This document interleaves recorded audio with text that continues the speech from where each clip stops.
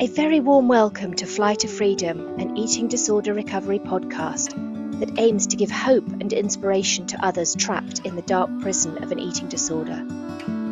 To reach out and take steps to recover and fly to freedom and peace. I'm Julia Trehane, your host, an eating disorder recovery coach who is now living in freedom after 40 years of anorexia, orthorexia and exercise addiction. My mission is to give love and support to anyone who feels ready to start their recovery journey. I hope you enjoy this podcast. I'm very grateful to you for being here. Please like, follow and rate it to enable me to reach others who need help. Right, let's get on with today's episode. Hello and welcome to today's episode of Fly to Freedom. And I'd like to talk about weight gain today, specifically why we are so afraid of it. Because everyone is, right? We're literally all scared of gaining weight. Are you living in an eating disorder, going through all the cycles of fear, restriction, shame, binging, guilt, purging? You know that you're living in hell, but you feel trapped. You want to recover and live a normal life, but you just can't get past the fear of gaining weight. Why are we so scared of weight gain though? What has caused us to have this overwhelming fear? And where did it come from? When we get curious about this and start digging deeper to find the why, it can help us to start questioning those beliefs and fears that are keeping us stuck and stopping us from taking those important steps to recovery. It's incredibly hard to accept your natural, unrestricted body when you are constantly bombarded with messages from everywhere you look, telling you who to be, how to look, and what you need to do to be acceptable to society. When in truth, all that you need to do is to be yourself. So, what is a belief? A belief is something we consider to be a fact and anything that we assume to be true. We use our beliefs to keep us safe and to help us understand and navigate the world. We also try very hard to protect our beliefs from change because we want to believe in them so fully. Our beliefs serve to function as our subconscious mind. They become ingrained in us. We take them for granted and use them as a guide to determine between good and bad, right and wrong, safe or dangerous, beautiful or ugly, desirable or undesirable, worthy or unworthy, acceptable or unacceptable, achievable or unachievable. But how are our beliefs formed? Beliefs are generally formed by what we experience, what we're told, and what we deduce from watching and listening to others or the world around us. Most of our core beliefs were formed when we were children. Because when we were born, we have no preconceived beliefs. We are like little sponges and soak up meaning in everything around us as we naturally begin to learn. So imagine yourself or any tiny baby in the arms of its mum and just hearing words like lose the baby weight and I hate my tummy and things like that. And although the baby doesn't know what the words mean, the baby can detect the negativity and the tone of voice used around those words. And it all starts to soak in to this beautiful, pure little sponge. And this is how the beliefs start. Our parents, caregivers, and the environment we live in play a huge part in moulding our beliefs at first. This is then added to by the school environment, and our friends as we grow older. Up until the ages of 7 or 8-ish, we're actually unable to discern between what is true and what is false. We've not yet developed the analytical part of the brain to do this, so we generally accept everything we are told and experience to be the truth. Remember when you totally believed in things like Santa and the Tooth Fairy, and they were so real to you? Perhaps you were told when you were a child that eating too much chocolate would make you fat.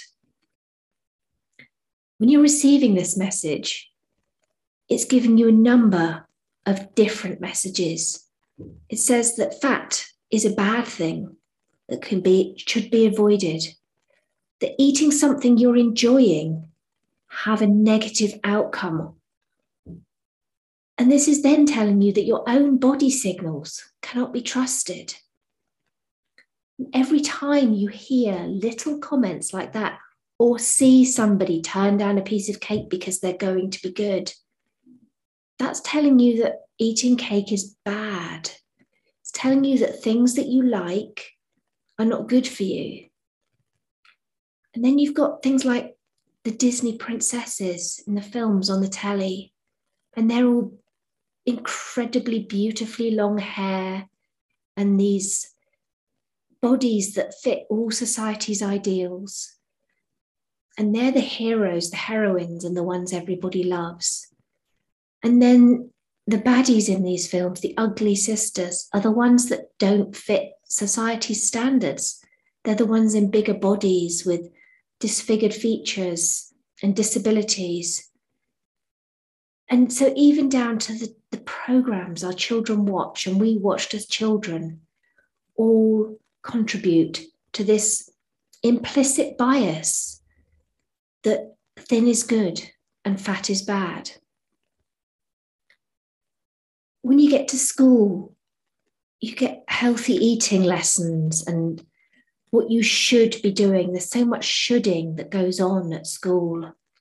And if you're told that if you sit down and you watch too much TV, you're lazy. And so you take away from this that you have to move to be acceptable, that you have to eat certain foods to be acceptable. And if you don't, that means you're bad. But you're not bad. You're not a bad person. Kids in bigger bodies were bullied at school. And in the media, on the news, it's all about weight loss and health and how being in a bigger body has such detrimental things on your health. And this insidious messaging is literally everywhere. And the more you're exposed to all this, the more your young mind believed it to be fact and formed beliefs that are then stored in your subconscious mind. And our subconscious minds do not care about what is true or false. They simply store the facts we believe and act as our autopilots to make our life easier and keep us safe. It serves to automate our actions and responses to certain situations. Think about what happens when you want to clean your teeth.